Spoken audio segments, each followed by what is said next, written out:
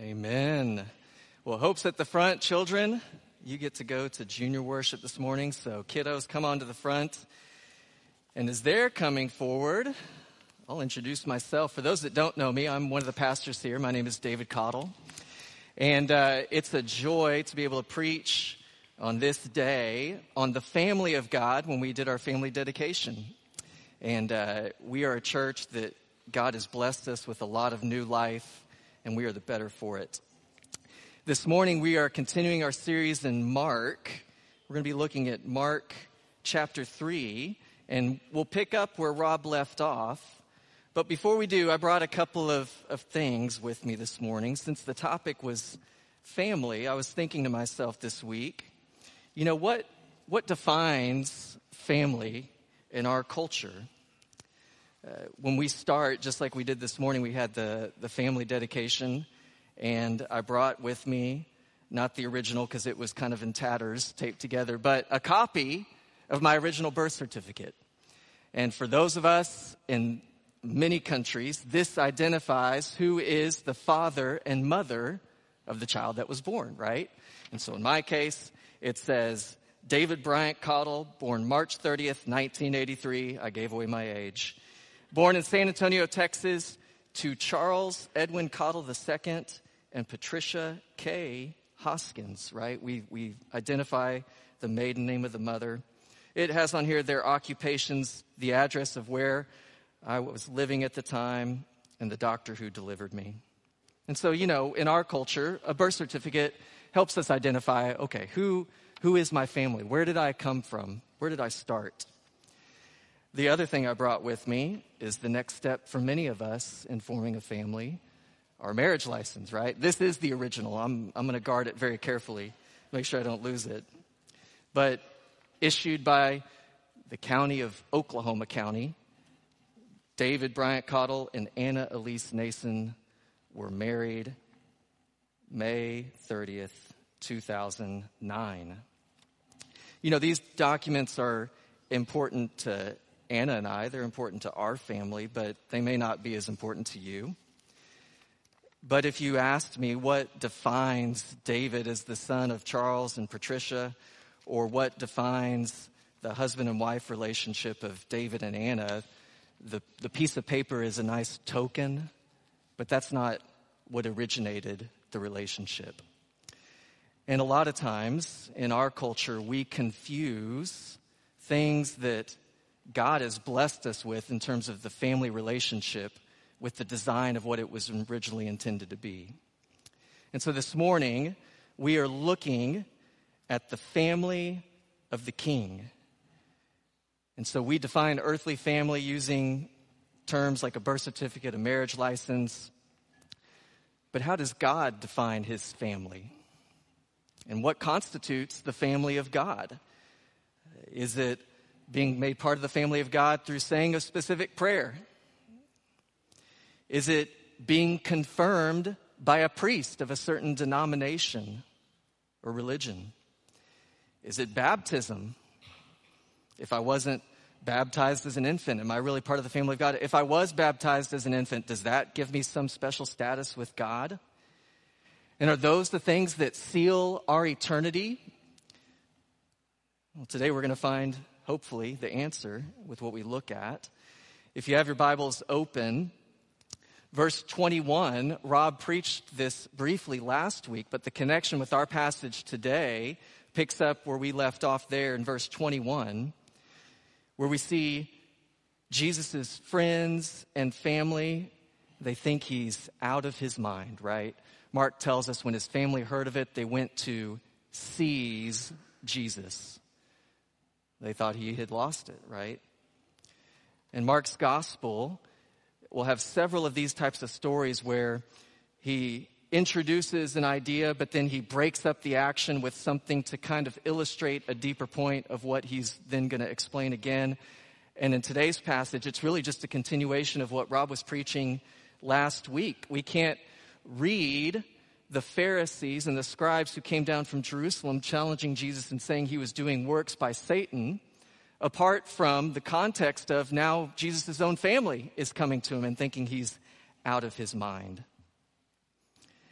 And this could be Mark's way of writing his gospel narrative in a way that shows there's not even unbelief and skepticism among the religious elites, the people that should have recognized God in the flesh in the first place. But Jesus faces a similar skepticism and, to an extent, unbelief in his own family. And so we pick up in verse 31, this scene of Jesus' family coming to take him. Let's stand together. We're going to read our passage for this morning, Mark 3, 31 through 35.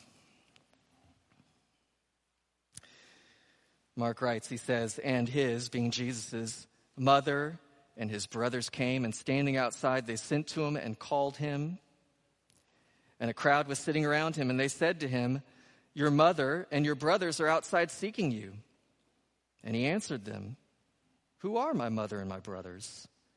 And looking about at those who sat around him, he said, "Here are my mother and my brothers. For whoever does the will of God, he is my brother and sister and mother." Let's pray. Father, we are in a season in our culture where these next two holidays get hyper-focused on the inward relationship of our families. And God, this morning, may we not lose perspective that there is a greater family and a greater relationship than anything that we can experience here on earth, and that is our relationship to you as God the Father through your Son, made possible by the Holy Spirit. Father, as we look at your word this morning, would you speak clearly to our hearts and our minds? God, help us be challenged by your word of what Jesus is speaking. Help us have understanding so that we can know how to apply it to our lives. And God, may Christ be honored and glorified through everything that I preach this morning, and may not a word go against what your word counsels us as the way to find eternal life. We pray these things in Jesus' name. Amen. You can be seated. So Alan and I were talking about this passage. He's a good sounding board when you're trying to get a sermon together and keep you on track. But in our conversation, I liked the way that Alan put it. Jesus' family has no clue what happened at the baptism. Right? If you think about it, Jesus' brothers, his sisters, and his mother were not sure of what happened to his earthly father, Joseph, but he's not mentioned in the Gospels. But regardless, Jesus lived roughly 30 years with an earthly family. And he interacted with them much the same that you and I interact with one another.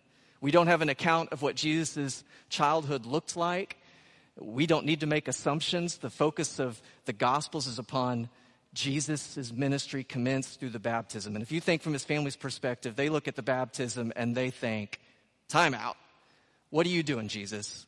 What do you mean you're now on this new mission, the kingdom of God, all this talk about repentant belief? I mean, John the Baptist had his own thing going, but, hey, you're part of us. And you can sympathize with them to an extent if you understand the culture and their perspective where they're coming from. From a Middle Eastern mindset and a family dynamic, a shame and honor culture, you do not want anything shameful brought upon your own family, anything dishonoring to your family's name.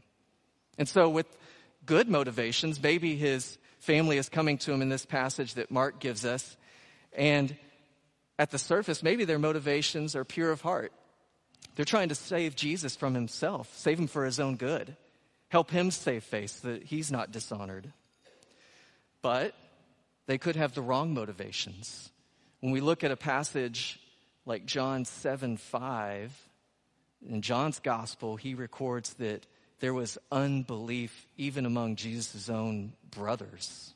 Not just skepticism, but John says they did not believe. And as Rob reminded us last week, we know that many of Jesus' earthly family came to faith after the resurrection. The Holy Spirit convicted them of their sin. They realized he was the Messiah, and they submitted to Jesus' rule and authority. But again, skepticism, unbelief is what is going to begin to mark the gospel as we continue to move forward. And we see the theme of the crowds, which are not always a good thing in the gospels. They gather quickly, But once Jesus begins to issue his challenges or difficult things come along of being associated with Jesus, they begin to scatter. And Mark's larger narrative here with us as we get ready to launch into a significant portion next year where we pick up in Mark 4 about parables and mysterious teachings of Jesus. How do we understand those? Mark is helping illustrate a scene through his narrative. And he's showing us that those who thought they were on the inside with God are actually left on the outside. Those who thought they were on the outside with God, well, they're now treated as the in crowd. And there's both a strong encouragement and a warning for us today of what we're going to look at in these scriptures. You see, we are either inside the family of God or we are outside. And the one relationship that matters in this life is whether or not you can count yourself as part of God's family. So on the heels of Jesus calling his disciples, we saw that through chapters 1 through 3. They leave behind their occupations. They're leaving behind their own family to follow Jesus and counting the cost. But then last week we saw the insertion of the scribes, the religious leaders, and they've severed themselves from Jesus. They have accused him of being aligned with Satan. They're blaspheming the Holy Spirit. And now his own family wanting to reel him in, Jesus is pointing us back to who makes up the family of the King. Let's look at verses 31 through 33. So Jesus' mother and his brothers came, and standing outside, they sent to him and called him. And a crowd was sitting around him, and they said to him, "Your mother and your brothers are outside seeking you." And he answered them, "Who are my mother and my brothers?"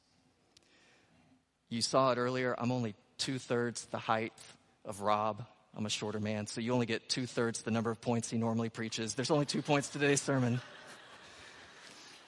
But don't get your hopes up. It probably doesn't mean we're going to wrap up any quicker. Point number 1, the King's true family is not what we thought. This is what these first 2 verses are pointing us to. The King's true family is not what we thought. You see, Jesus' question would be shocking. We talked about the Middle Eastern family dynamic, right? Culturally, he was making a statement that people would be thinking to themselves, what on earth do you mean? And why would you ever say that about your own family, Jesus? But take the culture perspective out of it. Think of it from a scriptural perspective. To the casual Jewish observer, what's the 5th commandment that God gave? Honor your father and your mother. I mean, at a minimum, Jesus, the Son of God, appears to not only be removing himself from his earthly family, but at worst, dishonoring his mother, not welcoming her in. But this is not only part of Mark's ability to narrate the story so that we see this bigger picture in what he's describing, but it shows us that those who are outside of the family of God are not who we thought. Verse 32, it mentions the crowd, and we talked about these crowds. They gather quickly, but then we're going to see later on they begin to waver, right? They liked the miracle-working Jesus. They liked the famous Jesus. He heals, right? He casts out demons. He's shutting down the religious elite. If you're an outsider and you see this Jesus interacting in your area, your sphere of influence, you want a piece of the action, right? You're interested to see what's going on.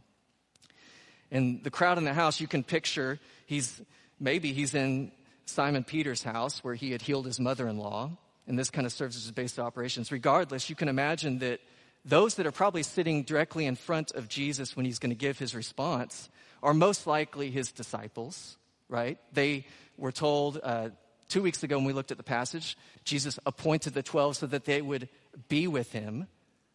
And so Jesus is looking at this crowd that wants to believe in him and is giving up a lot to follow, and he's comparing them to his own family. But the crowd, being mostly Jewish, as they begin to hear this description, Jesus is beginning to reset their motivation for following and their understanding of who they are before God. Turn with me to John's Gospel, John chapter 8, and look at a similar account that we're told here. Jesus is once again seen addressing, we can assume it's a crowd, we're told in verse 31 that he is addressing Jews who had believed in him. But as this dialogue between Jesus and these believing Jews progresses, he's beginning to draw out that their belief may not be what they thought it was supposed to be. Verses 31 through 38, he addresses them using familiar terms. He talks to them about being descendants of their father Abraham, and they themselves recognize that they're Abraham's offspring, but then he begins to transition into saying that they don't understand that their father is someone more than Abraham, that it's not just their descendant that he points to. And he brings a very strong accusation that they are not truly free. And in verse 33, they reply and they say, how can it be that we're not free? We're descendants of Abraham. We have all the covenant and the promises given to us by God.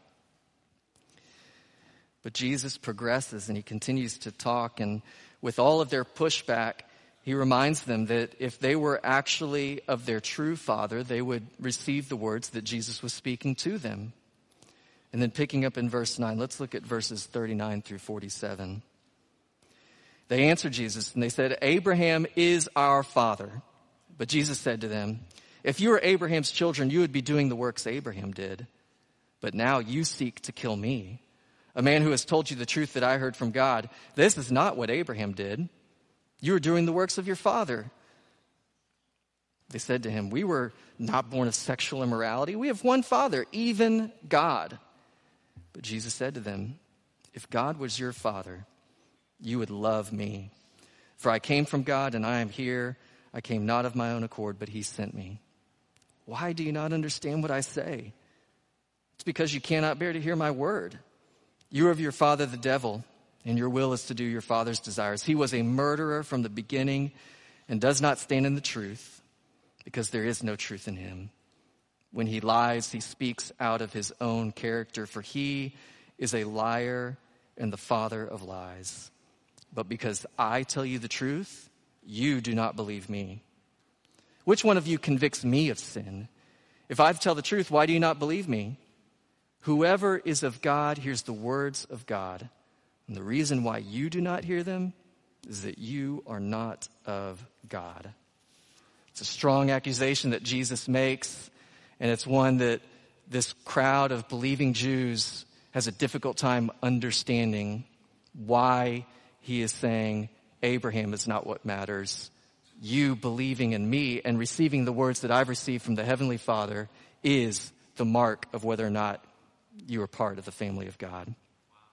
So the only thing that can make us part of the family of God is by believing in Jesus and submitting to his authority. And so Jesus' earthly ministry was not only to bring salvation to Jews, but it was to save non-Jews. The Bible in the New Testament and the Old refers to these as Gentiles, those who were not of Jewish descendants. For many of us, that's you and me. We have no place at the table when it comes to birthright. But don't mistake Jesus' comments this morning to be demeaning earthly family. The scriptures are clear that the family is extremely important to the Lord. There will be pictures of the gospel's work compared to a husband and wife relationship. Discipling terms used in the New Testament often refer to being siblings of one another, brothers and sisters, of having spiritual fathers or spiritual mothers who nurture us in the faith. But go back even beyond that, Genesis chapter 1, the original blessing of command that God gave to the first two people he created, Adam and Eve, were what? Be fruitful and multiply and fill the earth. God's design has always been to use families to point us back to himself. And the scriptures continually emphasize that salvation will be culminated through families. You see, even Jesus' own bloodline was not purely Jewish. His own descendants would be, in some cases, very far outside of what the Jews pictured their Messiah coming through a certain line of descent from his relatives. Think with me about the story of Ruth. We won't have time to go through the whole thing, I'd encourage you to read it. It's only 4 chapters, but it's a beautiful story of redemption through faith. You see, Ruth is a Moabite by birth, and if we go back into the Exodus time, the Moabites were people who were God's enemies. They were opposed to God's people coming into the promised land that he had given them. They refused to offer aid, and so God cursed them. But Ruth, a Moabite, during a period of famine, marries into a Jewish family, only to be widowed when her husband dies. Her mother-in-law, Naomi, who is Jewish by birth, is also widowed. And the two of them find themselves in this broken situation. And Naomi approaches Ruth and says, Ruth, I'm going back to my people in Israel. It would be better for you to stay with your pagan, unbelieving family rather than come back with me. Stay here, continue in your idol worship.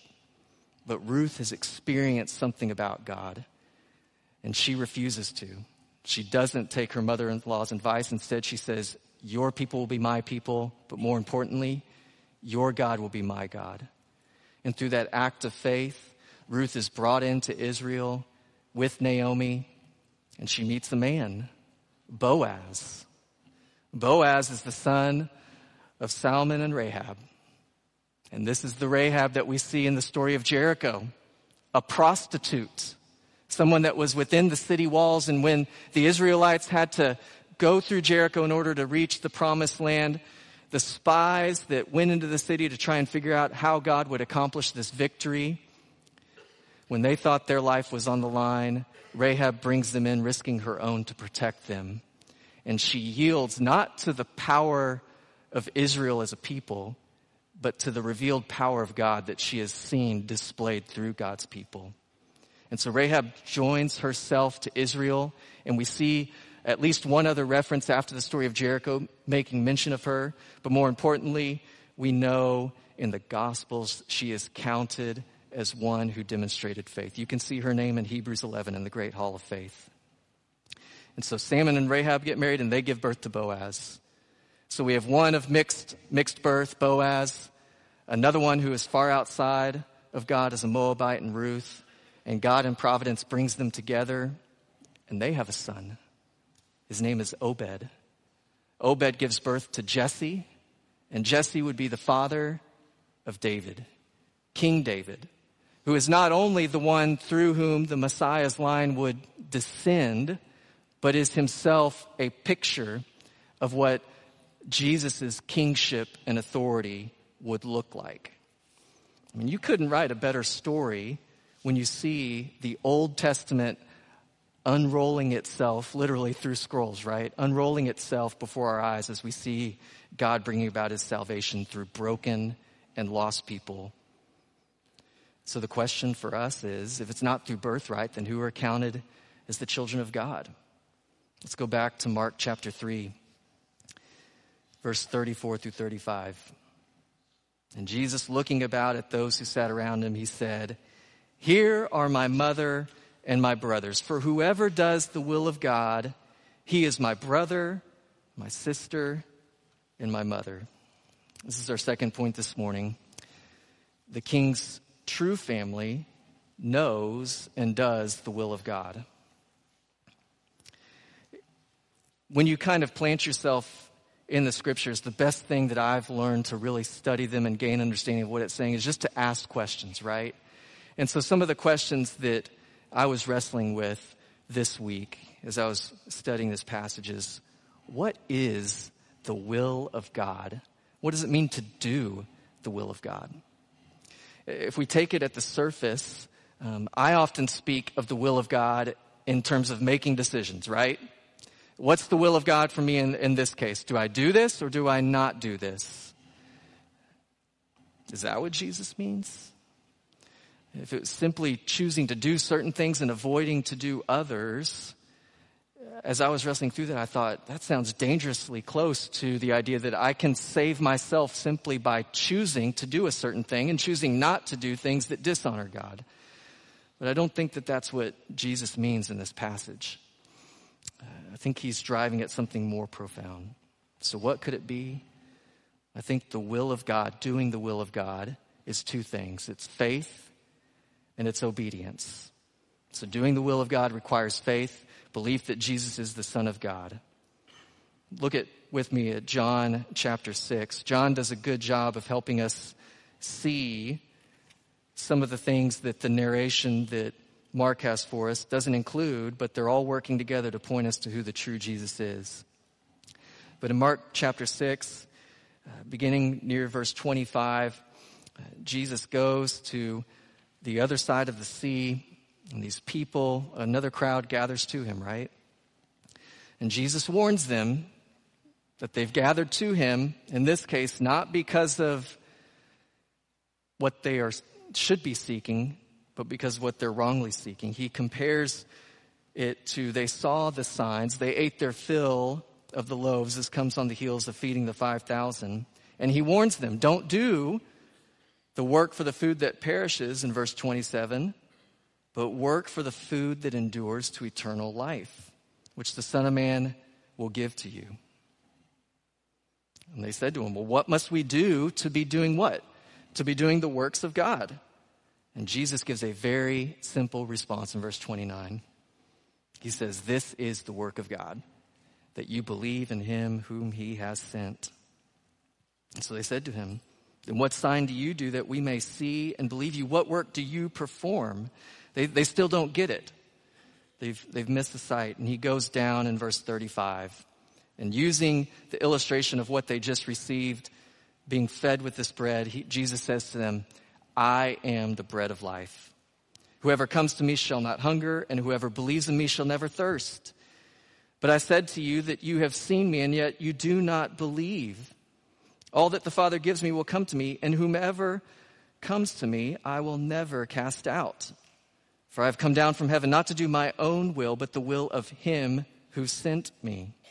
And this is the will of him who sent me, that I should lose nothing of all that he has given me, but raise it up on the last day.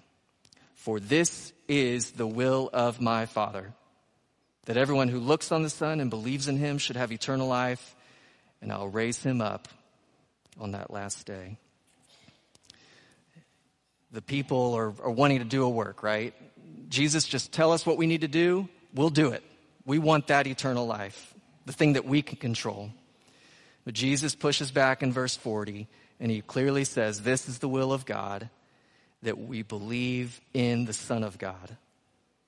So these verses, there's a lot in there of what Jesus is saying, but it's saturated with belief and action. Both originate with God, but they require us to respond to God. You see, God has sent the Son, so whoever believes in him will be saved. And the Son, Jesus, tells us that he will never cast out those whom God has saved.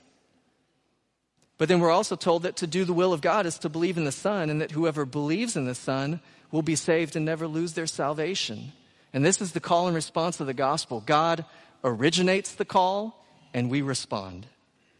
God grants that we can have faith. He draws us to himself, and we act through faith, belief on the Son, and we walk in obedience to Christ. So if you're here this morning, and this connects with what we preached last week, there is a longing in your heart to be saved from your sin. That is the work of the Holy Spirit convicting you and I of those things that we have offended God with, our sin that has separated us from a relationship with him. And as Rob warned us last week, the blasphemy of the Holy Spirit is the heart that has been hardened against the Lord because of our sin.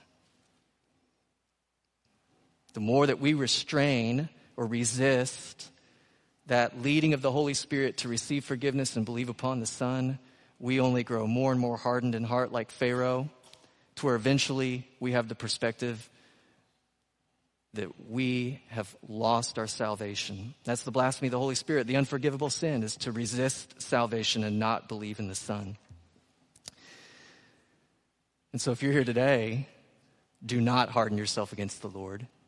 Believe upon Christ and these promises that Jesus gives himself, you will be saved. But faith is not left on its own. You see, faith is demonstrated through obedience to Christ. Mark's gospel, Mark chapter 1, verse 15, clearly tells us to repent and believe, for the kingdom of God is at hand. And so true conversion is demonstrated through our obedience. We obey God's word and we submit to Christ as Lord. And so God's family is recognized as people who profess faith, believe upon Christ, but then have something to show for it.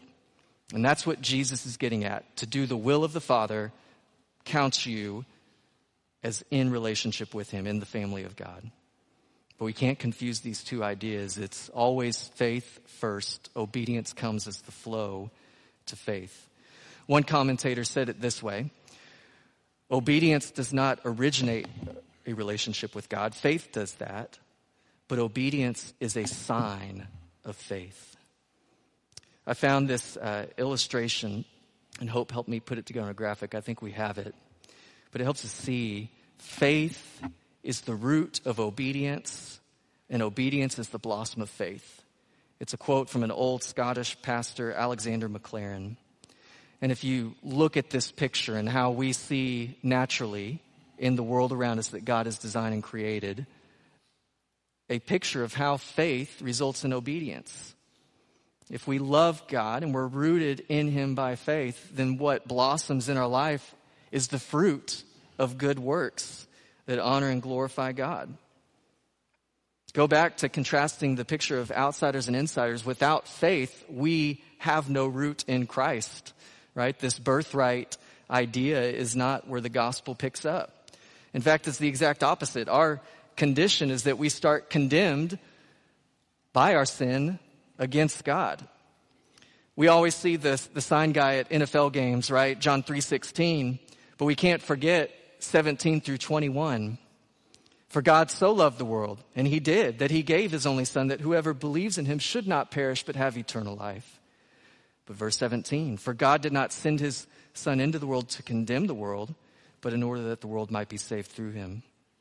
Whoever believes in Christ is not condemned, but whoever does not believe is condemned already, because he has not believed in the name of the only Son of God. And this is the judgment. The light has come into the world, and people loved darkness rather than the light, because their works were evil. For everyone who does wicked things hates the light and does not come to the light, lest his work should be exposed. But whoever does what is true comes to the light, so that it may be clearly seen that his works have been carried out in God. So our status, our birthright, is condemnation and death.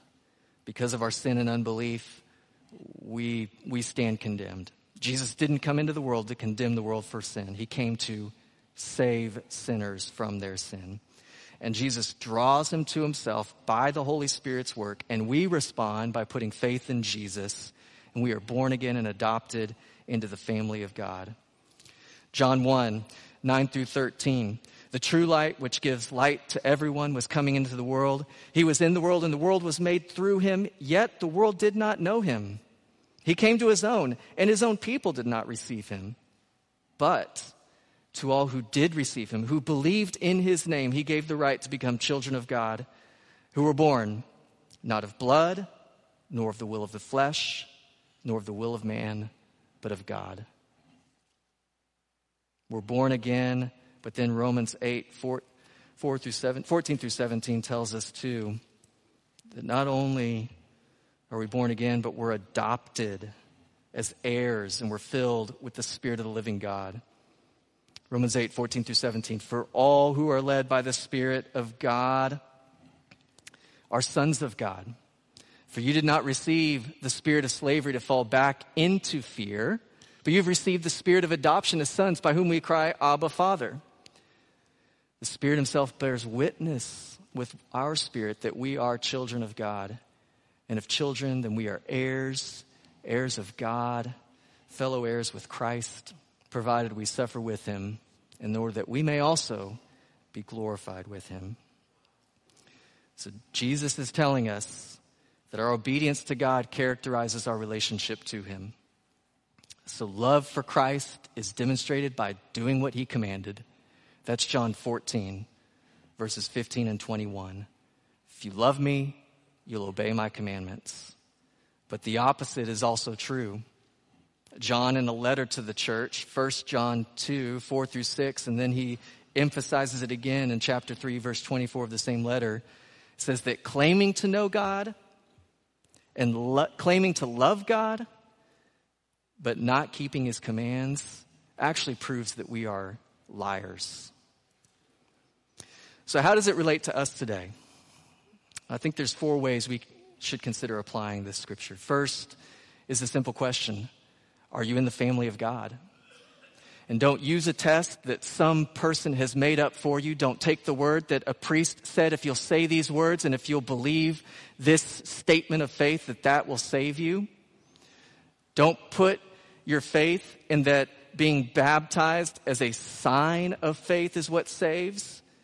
There is one thing that saves, and that is faith expressed through belief that Jesus is the Son of God and that he is the only way, the only truth, and the only life for us to gain salvation. And the Father has initiated through the Son this glorious relationship for us, right? And this relationship, it's stronger. It's more loving. It's more comforting than anything you could attach yourself to in this life.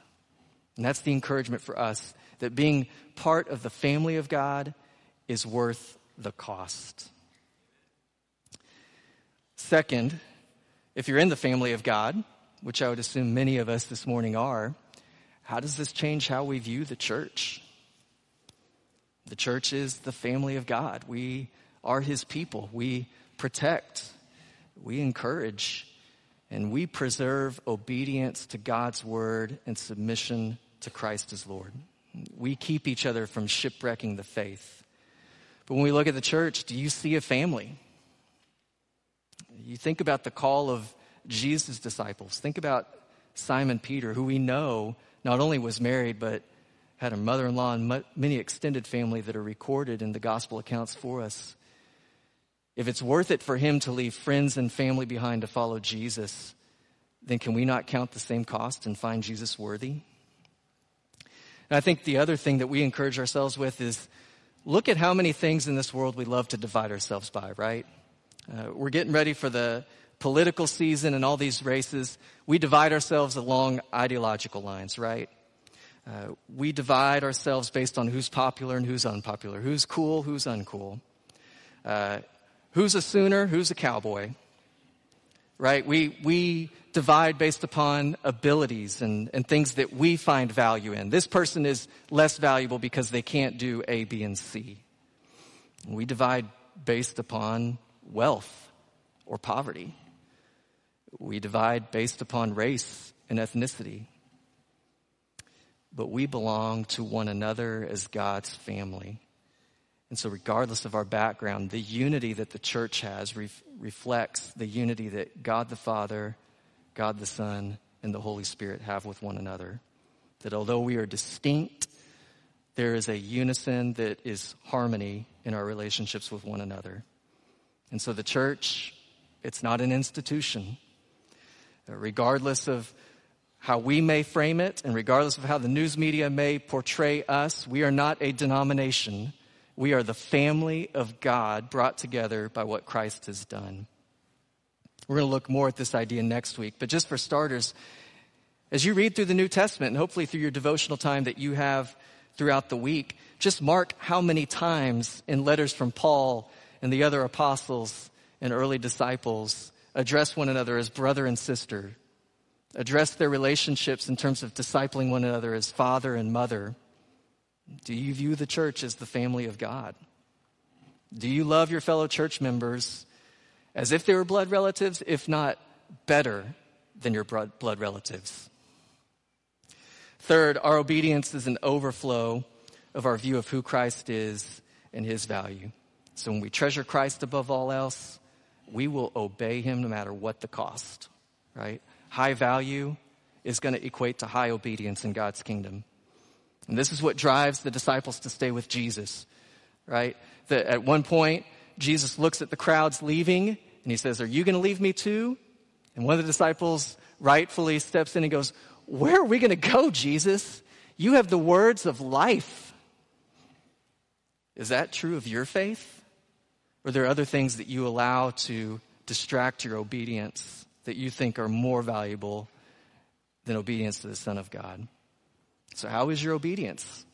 Are you an imitator of God? Or do we find ourselves like in the account of John chapter 8? Do we mirror more another father, Satan, the one of lies, the one who deceives and leads us astray? But to encourage our obedience, God does not just give us commands and say, go and do. He models it first perfectly through his Son. But I would argue almost every command in Scripture is coupled with a reason for doing it, and the reason tends to center upon the character and nature of God. So think about a couple of these with me. 1 John 4:19. We love, why? Because God first loved us. Look at Romans 12:1. Therefore I urge you by what? The mercies of God, to offer your body as a living sacrifice, holy and acceptable to God. So part of our relationship is a call and response to the gospel. And ultimately, we frame it here at this church because we love Christ, we do what? We live his mission. And regardless if you find yourself single right now, or maybe you're struggling with infertility, the greatest thing that you can reproduce through your life is spiritual reproduction. Reproduce the faith that you've received in Christ in someone who is far from the Lord. That is the design that was given to Adam and Eve and is carried forward in the church. You know what the command to be fruitful and multiply sounds like to the New Testament church? Go and make disciples. We're always to be loving Christ by living his mission. And then last, the gospel unifies those who put their faith in Christ as God's new people, but it also divides. And this is the warning for us. Parents, we did this family dedication. Are you encouraging your children to take radical steps of obedience to follow the Lord? Or have you handcuffed them to an occupation or a job or a dream that you want for their life of comfort and achievement at the sake of the gospel? But then the opposite is also true. If you're one of those who has counted the cost and you've given your life for radical obedience to Christ and you've lost family as a result of it, or you've lost friendships, look at Jesus' words and find encouragement. You've been made part of the family of God that will extend for all eternity. And it is something that is not dependent upon where you started. It's looking forward to where we will finish in relationship with God the Father and God the Son. So how's God leading you to respond this morning? As the worship team comes forward, I'll ask these questions. And we're going to have pastors up here. We would love to visit with you just about what the Lord is doing in your heart. But we would love to pray with you. If there's maybe nothing specific that you've sense of leading, you just need prayer, you can come forward and do that. But how's God leading you to respond? Do you need to be adopted into the family of God? We would love to share with you how you can put your faith in Christ and begin this walk of obedience. But maybe you're here this morning and you are in the family of God, but your obedience has fallen short or it's weak. And we want to encourage you, now's the time to repent and believe. This is an ongoing thing for many of us where we go off course and we come back. But then last, I think no matter where we see ourselves in these pictures, the Lord is calling us to himself. And we're going to sing a song of response that gives Jesus praise for who he is. And it's going to make statements of, I build my life upon Christ's love. And so as we look back to Jesus as the author and perfecter of our faith, would he be honored and glorified through our hearts as we respond to being made part of the family of God. Let me pray, and we'll sing together. You can stand with me. Father, thank you for your word. God, we thank you that we can be made part of the family of God, not having to do anything that is above simple belief in the Son of God and is marked by nothing more than just living in response to the gospel that's been made ours through Christ.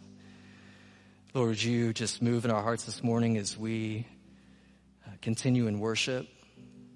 God, may this be a prayer of our hearts that we would build our life upon your love. It is the firm foundation from which all of our obedience flows.